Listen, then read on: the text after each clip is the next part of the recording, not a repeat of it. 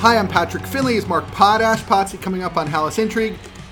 We will talk about a piece of good news in Bears land and some bad news in the medical tent. All that and more coming up on Hallis Intrigue. Think on your feet for our Fast and Curious 5K, a one-of-a-kind race hosted by WBEZ and the Chicago Sun-Times on Saturday, July 27th at Humboldt Park. More info and early bird registration at wbez.org/events. Potsy, at noon on Wednesday, it became official. Steve McMichael is probably the next Bears player to go to the Hall of Fame. He was part of the senior committee group that got whittled down from 12 to 3, and those 3 will be voted on before the Super Bowl. It is almost a slam dunk that all 3 will be passed through. That's typically what happens in this case. Is he deserving or not? I think in the context of the Hall of Fame now, I think he is deserving.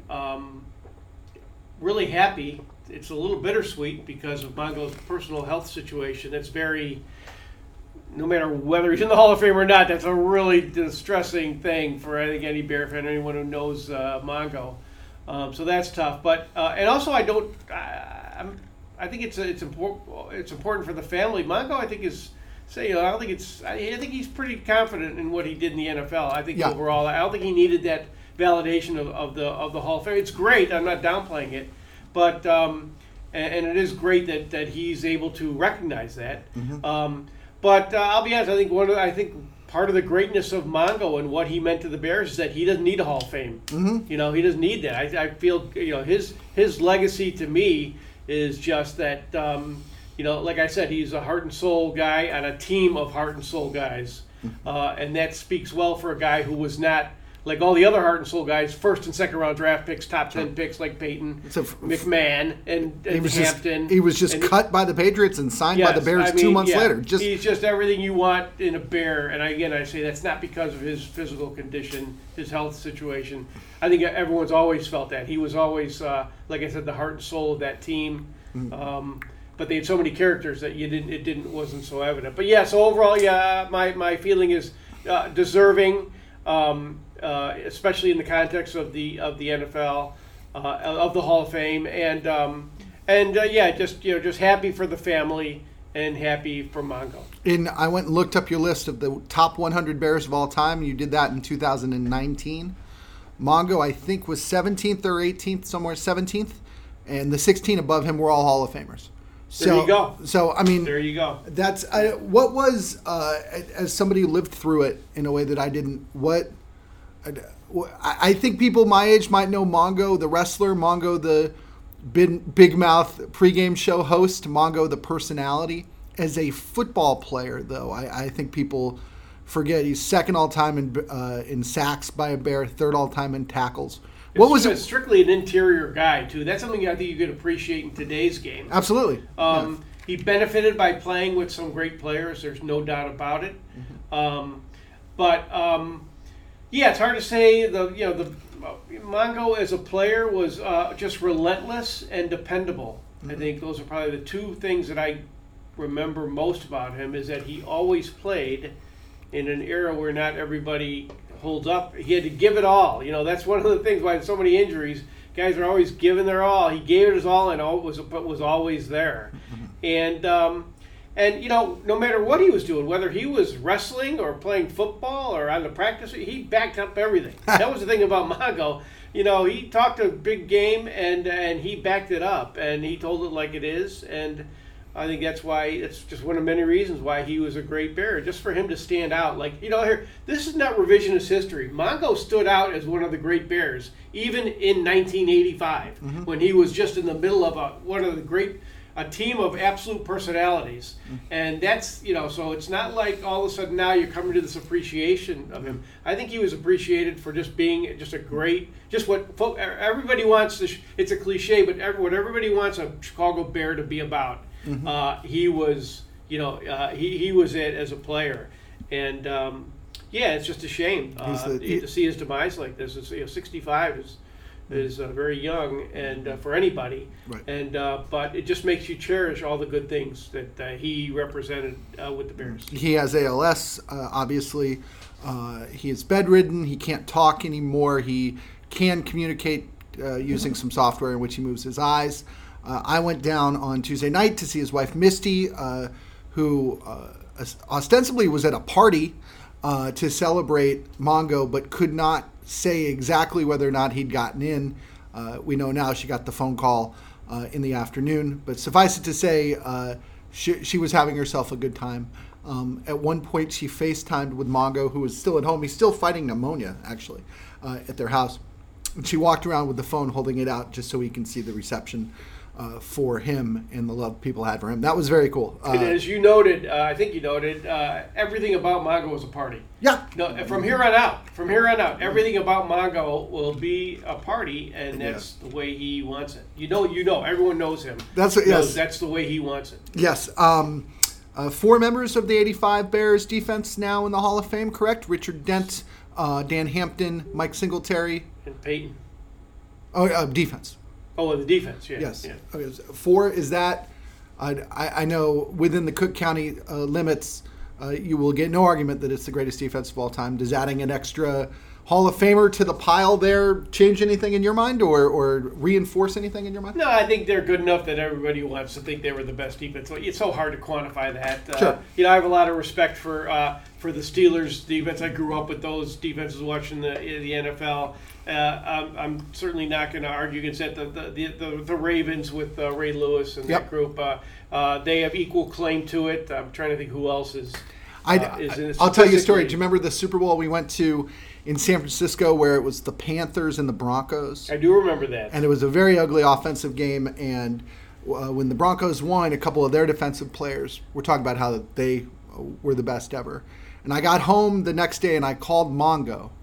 Mongo was essentially Mongo took that about the way you would expect Mongo to take it, which is to say, you better go to the library and do some research. Yeah, right. And I think he understood. I think he was happy for the Broncos. I think he was happy to see a dominant defense, but he was not having it if you tried to say that you were better than the 85 Bears. All the great defenses had a personality, but the sheer force of the personality of that Bears defense kind of at least puts them over the top. They win that game. They win the debate because they've got just the type of team that can make a great debate. So, like I said, I think they're all worthy. I don't think you can say one of all those groups is better. But the Bears have certainly earned the right to stake a claim to that. That's the best defense ever. They were phenomenal. They got better at the end. They were stronger at the end than at the beginning. I think they gave up. I remember talking to Mongo. I think they had me on a pregame show or something. I was just reminding him that that defense gave up 28 points in the first half against the Buccaneers in '85, but ended up with I think almost 3 shutouts in the playoffs. I was going to say, did they give up 15 points in the playoffs total? Probably not. Well, let's see, 10, right? Yep. And then 2 shutouts, so 10. I know Bears fans can be frustrated with the Hall of Fame. I think some people have had questions about why Devin Hester isn't in already. But I think it's, and you made reference to this earlier, I think suffice it to say that Hall of Fame voting and kind of who they let in and who they don't let in is just kind of goofy. And I think it's such an eye of the beholder thing that it's hard to... I think it's hard to give it a good reason when fans say, why is my favorite player not in? It's hard to give an answer other than the 49 voters, the 49 voters in the main committee, not the senior committee. But, they have personal tastes just like the rest of us. Well, I have an issue with all halls of fame. And, Hall of Fame is like a triangle or like a bell in that it gets wider and wider, and the more people who get in and the lower end of that opens the door for so many more. I mean, there were very few players who were better than Walter Payton, who can claim to be better than Walter Payton. But frankly, there's a whole lot of players who can claim they were as good as Mongo, and so this is going to open the door for other players. And that's the way that's my issue with the Hall of Fame in baseball and any sport, especially baseball. It needs to be a lot more exclusive. And my Hall of Fame, and that's personal preference, my Hall of Fame would be a lot more exclusive in all sports. And the baseball hall is the most exclusive of the group by a wide margin, I think. Right. Yes. Right. But I always say my definition of a Hall of Famer, and this is probably more of a baseball thing, but maybe also a football thing, is they have to have been a Hall of Famer or look like a Hall of Famer while I was watching them play. Okay. In other words, accumulating statistics over a long period of time doesn't. If you were just very good for a long time, that doesn't make you, in my opinion, it doesn't make you a Hall of Famer. I will present a conundrum to you, Potsy, which is the intersection of the point you just made, but also what I know about you, which is you love Chicago. Right. The perfect example you are thinking of right now is Harold Baines. Harold Baines should not be in the Hall of Fame. He's not. There we go. That's what I was because looking to hear. It wasn't like when I watched him. I was watching a very good baseball player. God bless him. Right. But yeah, it's a good example. And now every single time anybody's favorite player is up for the Hall of Fame, they sit there and go like, "Well, Harold Baines is in. Right. Why isn't my guy in?" And that opens the door. That's the problem. Right. If you look, at the beginning, the very first class in Baseball Hall of Fame, not to get off track here, sure, but was 50 years. It was the best players from basically 35 years. It was around 1935, 36. Okay. And then they did it every other year. Right. And then now they do it every year. Right. If you would pick the Hall of Fame every 5 years, it would be a lot more exclusive than it is. When you have it every year, it just opens the door because you have so many more players. If you would give it more time, I would love to recast the Hall of Fame, just doing in 5-year increments, and you'd see it would not be nearly as inclusive. But you can't fill you can't fill as many hotel rooms or I don't know golf courses. I get that. I don't know how they went from every other year in the 40s, I think it was, to every year. I'll have to look that up and see. But that's where they went. I mean, for the first look at the first baseball class ever. It's no doubt about it. Right, no doubt about it. And then all of a sudden you start getting. I always say Robert Moranville was the guy who opened the door for the Hall of Fame.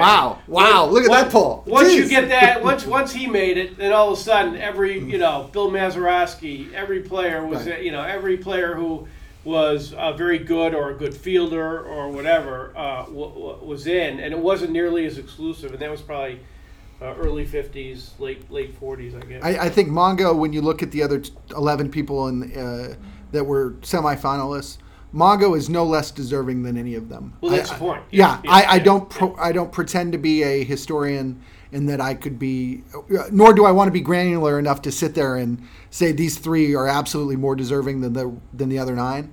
But I know that anybody who watched Mongo here, especially, can't argue. I mean, you have to be thrilled for him, and this will be really cool. We'll see. One of the dark, sad things about all this is that Mongo's wife Misty, tore up his "Do Not Resuscitate" because she wanted him to live to see this day. Right. And you just sit there and go, now what? Can he make it to August? Yeah. Jared Payton's going to induct him, I believe. That'll be worth the price of admission. We'll be there. Yeah, we will. Real quick, Potsy, before we go, very long line at the in the injury tent here with the Chicago Bears. Cole Kmet got hurt in practice today. We're limited in what we can say in a closed practice, but suffice it to say he walked. It was Cole Kmet. Cole Kmet's the tight end for the. Yeah, it was Cole Kmet. It was number 85. He walked. He was down. He got up. He eventually walked over to a cart and was driven across a very, very, very, very, very, very hot Hallis Hall campus back toward the injury room. That obviously would be bad news for them. But just not wanting to speculate too much. Writ large, they are, boy, you could make a really. If you made a team of their injured players, that team would beat last year's Bears, I think. You can make a pretty good all-star team, maybe not all-star, a pretty good starting lineup out of these guys, whether it is Darnell Wright, the first-round pick who just got hurt, Tevin Jenkins, you've got Yannick Ngakoue, Brisker, Eddie Jackson, DeMarcus Walker. All you have is the Bears' 2 edge rushers, their middle linebacker, both their safeties, a tight end, a bunch of receivers, including Chase Claypool, Velus Jones. Is it time to freak out? We got 2.5 weeks before the season. No, I think this is the time where you do not have to freak out. Probably shouldn't. I really think this is always tough because they're always going to downplay injuries, and the team is. And sometimes it's not, it's worse than it looks. But I'm convinced, based on what I've seen, that the majority of these injuries, the key ones, I think Eddie Jackson will be there in week 1. I think Brisker will be there. Tremaine Edmonds, we talked to him today. I think he will be there. He said he'd be there. I think Walker and Ngakoue will both be there. I look at, my definition of long-term, when we talked to Matt Eberflus, he said he would only talk about injuries that are long-term. And to me, long-term is, will you be available for week 1? And the ones that right now I'm most concerned about are Tevin Jenkins. Obviously. That looks very doubtful for week 1. Cole Kmet, I don't know. We just don't know. And Darnell Wright, I'm kind of in between. It doesn't look imminent return. Who knows? So there's some concern, but I think the thing that makes the numbers, which you're pointing to, which really makes it kind of look ominous. I don't think that's going to end up being as bad as it looks when they kick off against the Packers on September 10th. The Bears have a preseason game Saturday at home against the Bills. Does this injury stuff inform the way you think they will play the game? Matt Eberflus Thursday afternoon, I think, will tell us at least what he plans on doing with Justin Fields. I think that's a clincher for that the Fields and the first team, at least offensive line, will not play. And I don't think, just for them, it'd be kind of weird, wouldn't it? As careful as they've been about injuries and preseason, they're going to put a makeshift offensive line in front of their franchise quarterback. That doesn't seem like they were heading in that direction anyway. Even at full strength, they might not have played. I really feel like, I know I've said it many times, I really feel like there's a huge emphasis this year more than recent years in practice, progressing through practice, especially for a formative team like the Bears. So I don't think they will. I think they could play some. I think it'd be token, although do you really need token at this point? Snaps? I don't think you do. I think that, like I said, preseason kind of dying. So I'm not expecting a whole lot. If some play, that I guess that's fine. But I just don't think there's a whole lot to get out of it. That's my point. Is I used to play more. But I don't think you can get a whole lot out of it because of what the other teams are doing. Yep. It's just not the sharpening tool that it used to be. Right. And I just don't think it's effective. And we're also in a world now too where, as opposed to even 30 years ago, players are with trainers year round, come in pretty good shape. It's not. There's not. I think they're starting off sharper maybe than they did a generation ago too, or certainly two and three generations ago. I agree with that, but also I think I bet you Mongo didn't show up at camp ready to play. Well, those stories of those training camps are legendary practices. But anyway, I think it's also good. It'll be interesting to see if, and this again, I might be just buying something that isn't worth buying, but Eberflus is big on practice, and he wants competitive practices, and maybe that's why guys are getting at least banged up enough to not be able to practice. So I think they feel like there's a benefit they get out of practice, like the old Tibbs practices with the Bulls. They eventually had a cost, but they were so intense they developed a mental toughness in those teams that really made them tough to beat. And I think Eberflus, more of an old school guy, has that same philosophy: is that he will toughen them up. Callous them was the Matt Nagy word, right? Yep.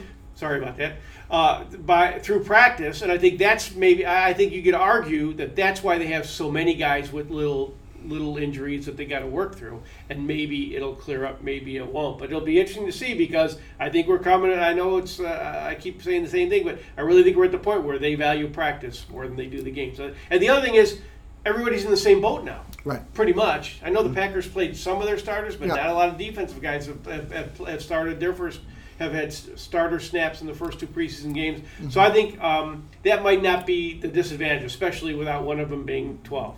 We will check in from that game and be with you through cut day on Tuesday, and then the long march to the first game against the Packers. Until then, you can follow Jason Leisure, Mark Potash, and myself on social media. Check us out on the Sun-Times website, and if you live in town, please pick up a newspaper. He's Mark Potash. I'm Patrick Finley. Thanks so much for listening. We'll be back again real soon.